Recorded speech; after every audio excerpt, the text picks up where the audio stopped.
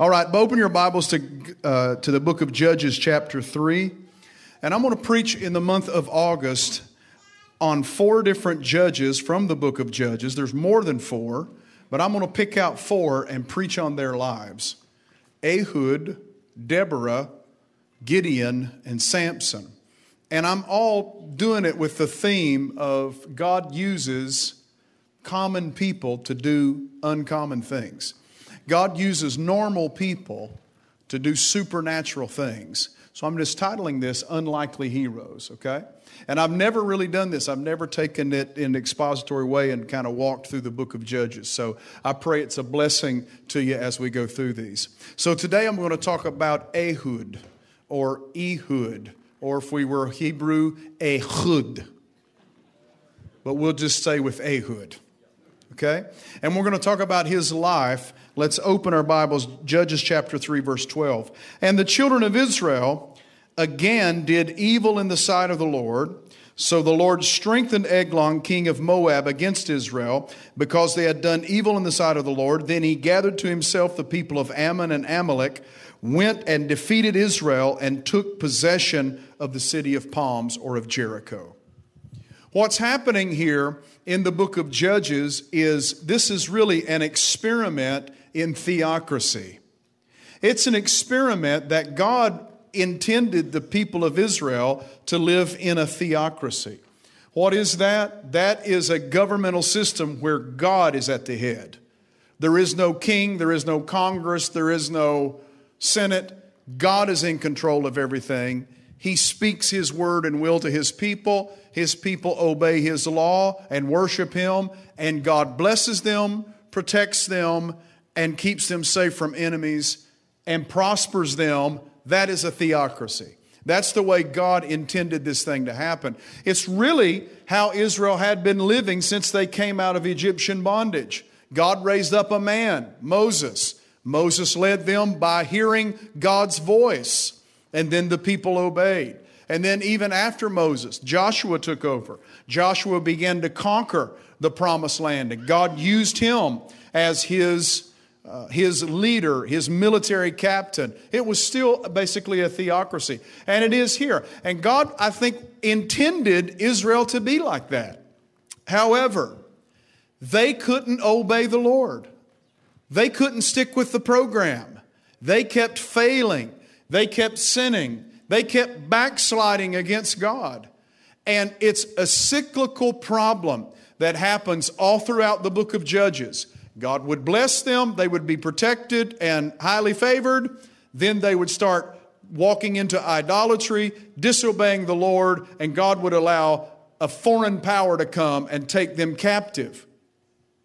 This happens over and over and over. But when they would be oppressed to a certain point, they would then cry out to the Lord and ask God for deliverance. And God would raise up a deliverer. We have the book called Judges because of that Hebrew term that's been translated in English as judge, but really it has more of a sense of a deliverer. God would raise up someone to set them free. Then, once they would be set free, they would live in peace and freedom for a while, and then they would fall back into the same cycle of sin. And what's happening in Judges is we're making way and opening the way for the coming of the kings in the books of 1st and 2nd Samuel, 1st and 2nd Kings. And if you remember in the story of Samuel the prophet, when it was still a theocracy, the people were demanding a king. And Samuel comes to the Lord and says, God, they're rejecting me.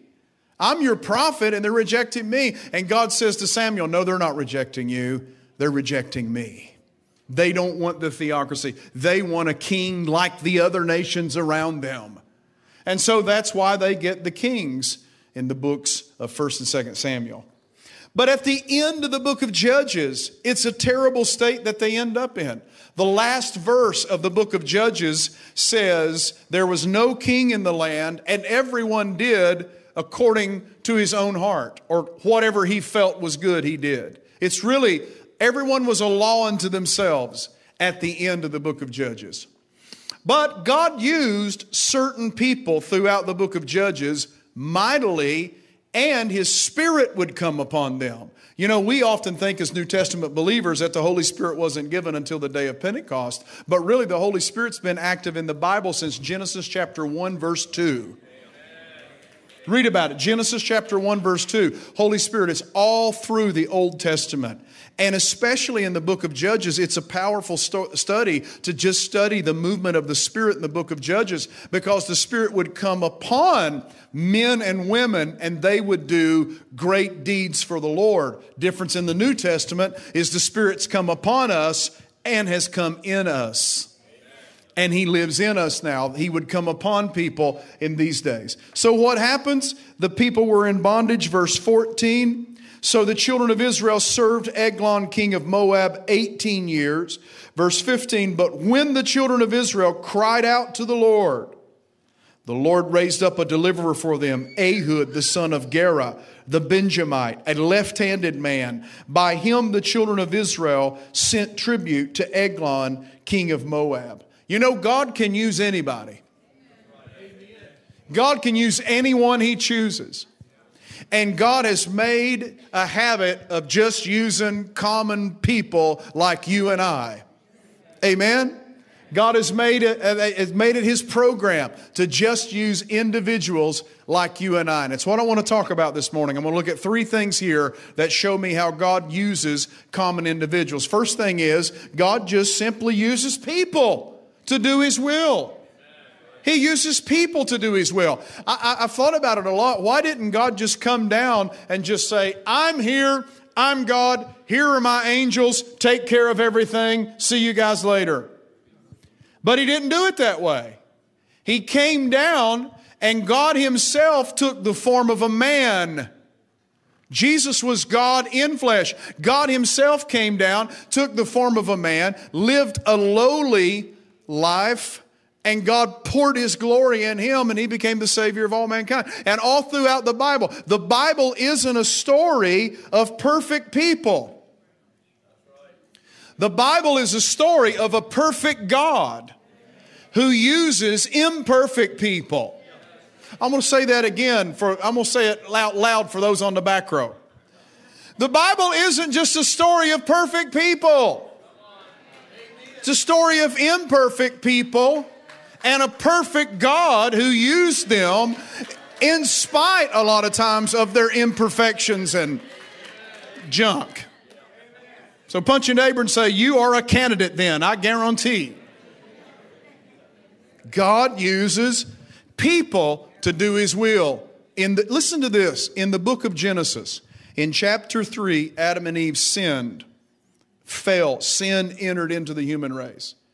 Genesis chapter 6, the sin had grown so great that God said, I'm going to wipe everyone out. And He did by a catastrophic flood. Then you would finally think mankind would get the picture. But by chapter 11 of Genesis, here they are all gathering up in the plains of Shinar, and they build a statue to heaven, and it was an offense to God because it was maybe astrology involved, but also they were trying to be like God. And it's like, come on, guys. Genesis chapter 3, Genesis chapter 6, Genesis chapter 11, failure, failure, failure, judgment, judgment, judgment. God came down at the Tower of Babel and confused their languages so they couldn't communicate with each other. And it's like all hope is gone. Man has failed, man has failed, man has failed. All hope is gone. And then we turn the page to chapter 12, and the Bible says, and the Lord spoke to Abram. When all hope was gone, when judgment after judgment came upon mankind, God called a common man to hear His voice, obey His word, and bring about the beginning of redemption for all of humanity. Why? That's the way God works. It's what He does. When all hope is gone, He calls a man, He calls a woman, He calls a child sometimes, He calls an older person, He calls whoever He desires to call, and He calls them to make a difference and to change the situation. Come on, somebody, shout amen. Come on, you raise your hand and say, God, use me. Come on, I'm a candidate today, Lord. Use me to change this situation.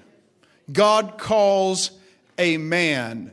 I'm just thinking about American history, and you think about some of our greatest leaders like Abraham Lincoln, who God had really fashioned through him growing up, born in Kentucky, grew up in Illinois, grew up, rough, learned to read by reading the Bible at home with his mama, and then had failed and failed again and failed again. And then by the time he came to leadership, he was the man for the hour. So some of you maybe been walking and you've just had problem after problem, or maybe you've had failure after failure, but you're still in the game. You're still fighting and you're still believing. You're still living for the Lord. Who knows when your defining moment will come? Who knows when history will open up a door for you? Or who knows when the time your family needs you, you're going to stand in the gap? Or when your community needs you, or your church needs you, or the mission field needs you, or the town needs you? Who knows when your defining moment is? When God says, I need you now to come on the stage of history and do my will and do my bidding. Say it with me. God uses people to do His will. Second thing I see in this is God uses our strengths. God uses our strengths to do His will. We talk about a lot how God uses us in spite of our weaknesses, and we all know that's true.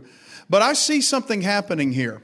In this story, it says that Ehud was left-handed and he was a Benjamite. He was left-handed and he was a Benjamite. So I researched, and almost every sermon I could find on Ehud, people had preached it this way.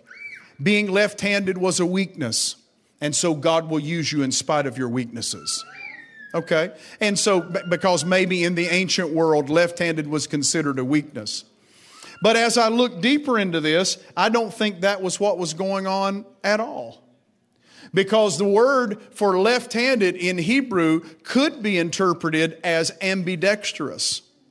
And then if you look on over into Judges chapter 20, it says there were 700 left-handed Benjamites who were so skilled with a sling that they could hit a target within a hair's breadth. Now, does that mean all 700 of those guys were left-handed? Actually, the history of the Benjamites were they could fight ambidextrously. Meaning they were trained possibly by putting their left hand behind them and tying it behind them and learning to wield a sword or a slingshot with the left hand or the right. Can somebody say bad to the bone? I'm telling you, they were bad to the bone. They could fight with the right hand. If they got tied up, they could fight with the left. They were trained in both ways. Can somebody say Rambo? Oh, hallelujah. I don't know. I just think this story's bad to the bone, man. It's not talking, I don't think it's talking about his weaknesses at all. It's talking about his strength and how incredible of a warrior this guy was. And we see he uses this skill here in a few minutes. And not only that, he was the one selected by his brethren to take tribute or a gift to the king of the Moabites. He was the one selected to do that. So he must have been some man of renown or some man of fame or some man of importance that he was chosen to do that. So notice what happens here. You know, God will use your strengths. Some people believe that when they come into the kingdom, they have to just, well, everything I did in the world, I guess, isn't going to be used because I got to be a holy man now. But you know, God will use the strengths He developed in you even before you came to know Him. God can use those strengths for His glory. Amen? I mean, maybe you learned to play music in the world. Maybe you played in band, or you played in rock bands, or you played in orchestras or something, and you just thought that was going to be it. But then you get saved and you realize, oh my gosh, here's a whole world of music that God can anoint and sanctify and use for His glory. And I can use those skills for His glory. Maybe some of you are business people and you have great business acumen, and you came into the church and you thought, well, I'm not a Bible teacher and I'm not a missionary. Well, God knows we need the business people in the church. We need the people who have that knowledge. We need the people, there's a great message on kings and priests, and that's for another time. But God has anointed some people to be leaders and kings and people who operate in the business world. And then God's anointed some people to be priests, to walk in that prophetic teaching. Anyhow, that's a whole message maybe for another time. But use the skills that God has given you. Use them for the kingdom. Amen. Jesus went up to fishermen and he said, now be priests of men. Come on, Bible scholars. Did he say that? No. He said, now be Bible teachers of men. Now be fishermen of men. What were they? They were fishermen. He said, now take what you're doing and now use it for the kingdom purposes. You know how to catch things. Figure out how to catch men. You know how to bait the nets and the hooks or whatever. Now just figure out how to do that in the kingdom. Use the skills you have for the kingdom good. Can somebody shout hallelujah? So what happens to Benjamin? What happens to Ehud? Verse 16. Now Ehud made himself a dagger. I mean, not only was he a bad to the bone warrior, he could make weapons. He made a dagger, and it was double-edged and a cubit in length. Some translations have this as 18 inches. Other scholars say it was more, probably like 8 inches, because he could hide it on his thigh. And he fastened it under his clothes on his right thigh. So he brought the tribute to Eglon, king of Moab. Eglon was a very fat man. And when he had finished presenting the tribute, he sent away the people who carried the tribute. So he had a group of guys with him who brought all of the goods. And once they had presented their gifts, he released them to go back. And when he had finished presenting the tribute, he sent away the people. Verse 19, but he himself turned back from the stone images that were at Gilgal. Get this picture. He says, okay, guys, let's go. We've given the gifts. Okay, y'all go back home. I got a little business to take care of. And he turns back. And he goes back and he tells the king in verse 19, I have a secret message for you, O king. And the king said, keep silence. All who attended him went out. So the king dispersed everybody, and they're alone, just Eglon and Ehud. And then Ehud said, I have a message from God for you. And I'm hearing right now,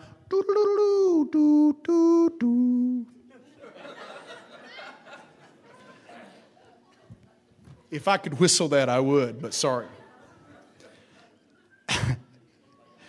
I have a message from God for you. So he arose from his seat. Then Ehud reached with his left hand, took the dagger from his right thigh, and thrust it into his belly. Even the hilt went in after the blade, and the fat closed over the blade, for he did not draw the dagger out of his belly, and his entrails came out. Then Ehud went out through the porch and shut the doors of the upper room behind him and locked it. This is a rated R story. It really is. It's a rated R story. And you're thinking, gosh, what brutality. But we got to think about the overarching spiritual thing that was going on. God was setting his people free from bondage. God was answering his people's prayers.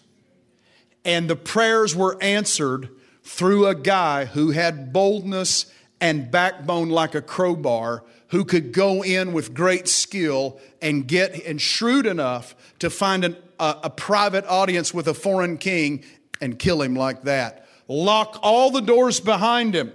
And when his attendants come looking for him, they think he's in the bathroom. And so they don't want to disturb him because he's using the bathroom. And they wait there, the Bible says, until they were embarrassed. And then they finally got the keys and opened the door and found the king on the floor dead. By that time, Ehud had already made it back to his people. And what did he do? Did he go into hiding? No, he went and grabbed the ram's horn. I'm into sound effects this morning. Hallelujah. And he blew the ram's horn, and all the warriors gathered to him, and they marched out to battle. And the Bible said the Moabites came, or the Midianites came, and they were able-bodied men of strength, and Israel cut them down like nothing. Hallelujah. What's God got to do with all of that? What does the Lord have to do with any of that? God was answering his people's cry, and he was using a common man, bad to the bone common man, but he was using a common man to accomplish his will. That tells me that God uses vessels like you and I to transport his power to people. He uses vessels like you and I to carry his glory. He uses you and I as answers to somebody's prayer. How many people are praying right now and you might be the answer to their prayer? How many people need the gospel and you might be the answer to their prayer? Come on, somebody shout hallelujah. How many needs a word of encouragement and you just might be the answer to their prayer? How many need someone just to sit down and have a cup of coffee with them and speak life into them and you might be the answer to their prayer? Or how many children need a good Sunday school teacher or a nursery worker and you might be the answer to their prayer? How many people on the mission field right now need a word of encouragement, need somebody to financially help them out to accomplish something and you might be the answer to their prayer? Come on, somebody, put your hands together and give the Lord a praise. God uses common people to accomplish his will. He uses us as vessels to carry his glory. Why does God do it like that? I don't know. I thought, God, why do you use people? I mean, people have issues. I heard a man years ago said, ministry would be great if it weren't for all these people. But that's what it is. That's the way it rolls. People have issues. But God still uses people. He still uses people. James Dobson said this years ago. He said, when you're looking for a church, when you find that perfect church, don't join it. Because you are going to mess it up. Okay, word of advice. Don't join that church because you're the imperfect one that's going to mess everything up. This church isn't perfect. You know how many, I love this story. There's a story of a guy who went to a certain town where great leaders came from, and he rolled into this town wanting to kind of research the history of it, and he pulled into the town square, and there was an old man sitting on the bench, and he rolled down his window, and he said, "Is this where all the great leaders were born?" And the guy responded and said, "No, just babies have been born here. That's all we give birth to is babies here." It takes something to be a great leader. It takes a common person who commits themselves to an uncommon task, right? That's what God's calling us to do. Some of you have been called and you've been hiding that calling. And I'm coming after you today. Because I believe Fountain of Life has some future missionaries in our midst. I believe Fountain of Life has some future pastors in our midst. I believe Fountain of Life has some future Bible teachers, some future worship leaders in our midst. Just look at who God has already produced from this church over the past 100 years. There are many ministers in our conference that came out of Fountain of Life Church. There's a lot of great workers that have come out of Fountain of Life Church. Hallelujah. We have a church in Edenton right now that was founded by you guys who went out and became the workers. We sent out an unlikely couple to go pastor that church.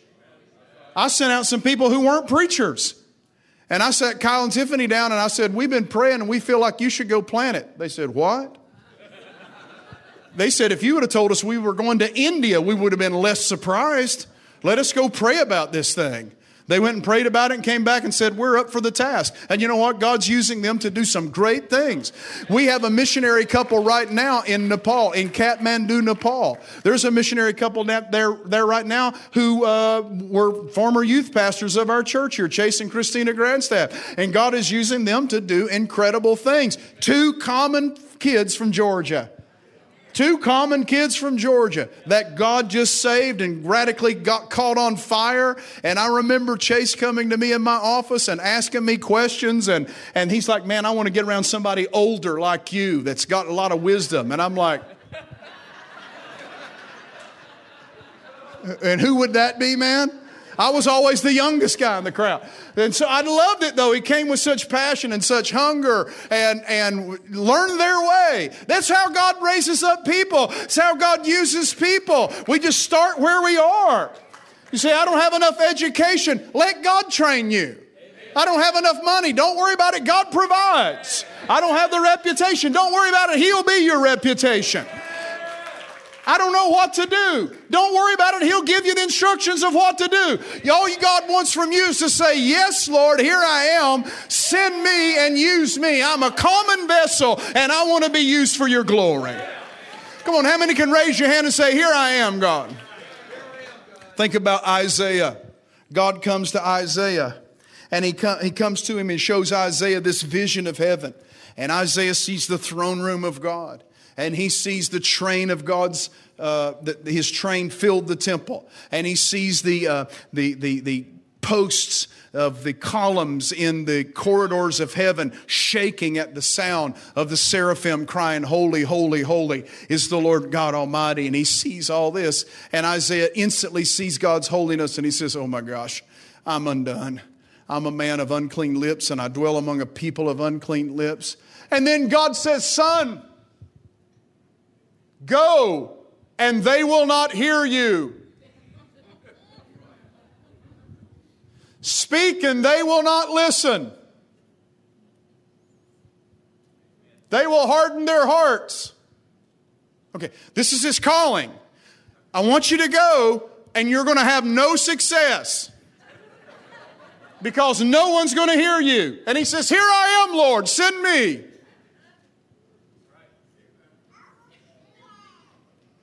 Because I think success was judged differently in God's eyes.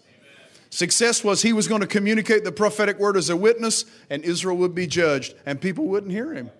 But he said, yes, Lord, I'll go and I'll do your will. We're going to pray here, and I want to pray for those of you who feel a calling in your heart. We had a powerful prayer time in the early service for the same thing, and some people came up and said, Hans, thank you. You were stepping all over my toes, or I feel called. I just don't know what to. I just feel something in my heart. That's all we need, okay? But I'm going to tell you this before I close here. Moses, in the book of Exodus, Moses was called to go to Egypt and go before the king of Egypt and tell him, let the children of Israel go. And how does this happen? He's up on the mountain. He's up on the mountain in hiding. He's been in hiding for 40 years because he killed a man in Egypt.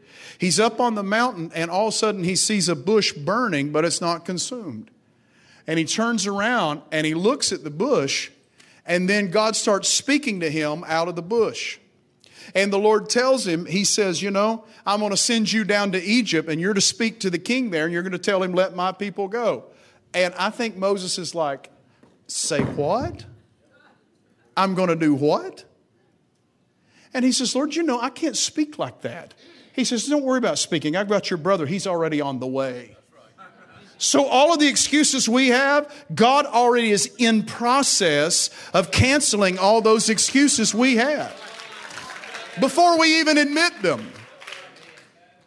And he says, well, who am I going to say sent me?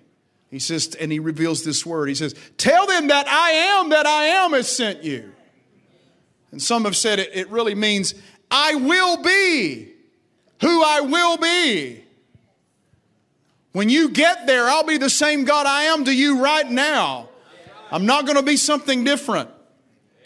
And then he calls him and he says it kind of like this. He says, I have seen the suffering of my people and I've heard their cry and I am come down to set them free.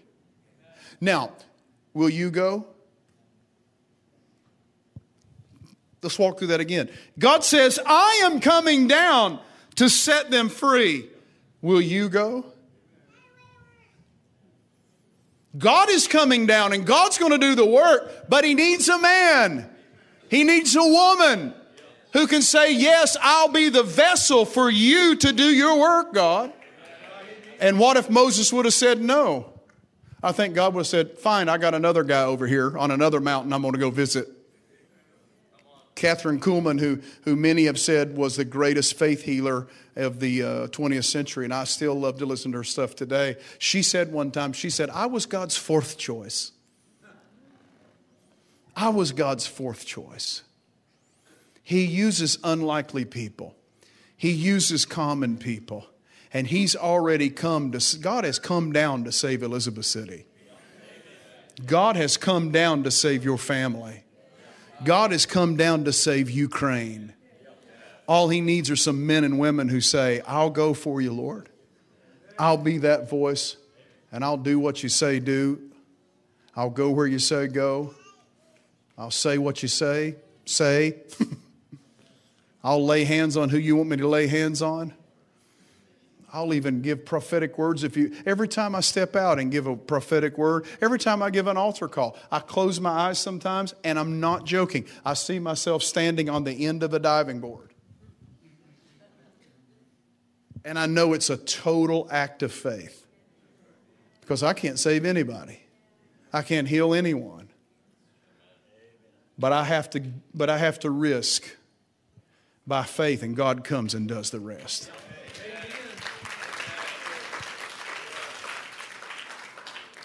So last year, during COVID, we upped our TV equipment, our soundboard, and a lot of stuff. We just said, hey, new screens. We said, hey, if we're going to have to do church without being live, let's do all we can. So we shut everyone's budget down, and we put a lot of money into this so we could reach out and reach our folks who were at home, who were locked down. And not only that, we started noticing we were reaching people all over the world. So me and Brad started working on it. And we said, why don't we just go on TV? So Ted Shuttlesworth put me in contact with an amazing guy who opened up the door for me and negotiated some deals for me that we could go on in Norfolk. And we started doing a Sunday morning program at 9 o'clock in Norfolk. I've had good response from it. Hallelujah. God provided a great guy working with us here, Brother Danny, who's helped us in amazing ways. And then I had a guy contact me, and he said, hey, would you like to go on TV? It's just a TV interview down in South America. And I said, sure. I get on this television program, and I preach for 18 minutes. Then I give altar calls, and I pray for healing for the sick. It was great. Then somebody said, hey, would you like to be on TV in London, but it reaches Ghana and all West Africa? I said, sure. So I go on this TV thing in Ghana, and I preach for 15, 20 minutes, give an altar call, and pray for the sick. Then somebody said, would you like to go on a television program that's coming out of Pakistan, reaches 182 nations? I said, sure. I went on there, prayed for the sick, and reached out and believed God. 60,000 people called in, I think, during the program. And then they came back and said, how would you like to go on TV in Pakistan every week? We'll just take the TV show you're doing in Norfolk and we'll just put it on in Pakistan. I said, yes, thank you, Jesus. Yes, Lord. Why not? Why not? If not now, if not us, come on, y'all know the routine. So I get this message. I get this message yesterday. And they said, receive this report from the recent television program you did overseas. 399,000 people watched your broadcast. 278 called in and accepted Christ as Savior. Yeah. One lady who had a bleeding issue got healed, and one woman whose daughter had a tumor in her chest got healed. And some of the most unreached countries and closed countries in the world are hearing the gospel from Elizabeth City. Come on, somebody. Come on, hallelujah. If not us, if not now, if not here, come on, let's do it. Why don't you be an unlikely hero? Be an Ehud that says, I'll go and I'll risk. I'll turn around from my tribe and I'll go back in a private setting and risk my life to set God's people free. Think of Ehud as a demonic territorial spirit. I'm going to spiritualize it. Think of it as the enemy's camp. That we'll say, yes, Lord, we'll risk and we'll go in and we'll set the captives free. I'll take the sword of your word and I'll go in to the enemy's camp and set the captives free. Come on. Everybody standing in here this morning, we're going to pray. I want to pray for two specific things this morning. Number one, I want to pray for anyone who's never accepted Christ into their heart. If you've never been saved, if you've never repented of your sins, if you've never given your life to Jesus, this is the day to do it. I'm telling you, don't wait till tomorrow. I'll do that when I get old. I can't guarantee you're going to be around. I know that sounds morbid, but I'm just stating fact. You need to do it now. Today is the day of salvation. You need to get your heart right today. Then the second thing I'm going to pray for this morning is I'm going to pray for anyone who just feels called. I just want you to come up and we're going to pray for you. I'm going to have the altar workers lay hands on you, pray for you, and bless you. And you don't have to know what you're called for. Maybe you do. Maybe it's really defined in your life. But I know when I got saved, I just got radically on fire for God. And then I had a desire for the Bible. I was reading the scriptures so much, my parents thought something was wrong with me and wanted to send me to a psychiatrist. Because I had changed so radically. And then I just knew I had that desire in my heart. And then it started being confirmed by my pastor and leadership around me. And then the Holy Spirit started confirming it through prophetic words, through scriptures God was giving me. So if you've got a calling in your heart, just keep pushing in. God will confirm it through His Spirit. He'll confirm it through His Word. And then leadership and those who you're accountable to around you will start seeing that gift in you and start drawing it out of you. Can somebody say amen? Thanks so much for watching us online. We're so blessed to live in an era where we can come to you on this platform and be able to preach the gospel and worship with you right in your home. I don't know where you are today with the Lord, but I want to close this time with prayer. And whatever needs you have, let's bring them to the Lord right now, but especially if you're not serving the Lord. If you've never accepted Christ into your heart, right now's the time to do that. All you have to do is open your heart and say, Lord, come in. I believe Jesus is Lord. Forgive me of my sins. I want to change. You make that decision in your heart, then God's going to come in and He's going to do the rest. Romans 10 verses 9 and 10 says, if you believe in your heart and confess with your mouth that Jesus is Lord, then you'll be saved. In the book of Acts, it said, call upon the name of the Lord and you shall be saved. So let's pray for these two issues right now, okay? Pray with me. Father in heaven, I open up my heart. I repent of all my sin, and I ask Jesus into my life right now. And I thank you that my sins are gone, and I thank you that my life has changed in Jesus' name. Now, Lord, I bring before you all the needs of the audience that's watching right now. Everyone who's hurting, they're struggling, they have issues going on. We bring those needs to the throne of God in the name of Jesus, and we ask you, Father, to meet them, to bless right now through the power of your name. In Jesus' name we pray. Everybody can say amen. Hey, we love you. Thank you for following us. Thank you for watching us online, and I hope to see you again.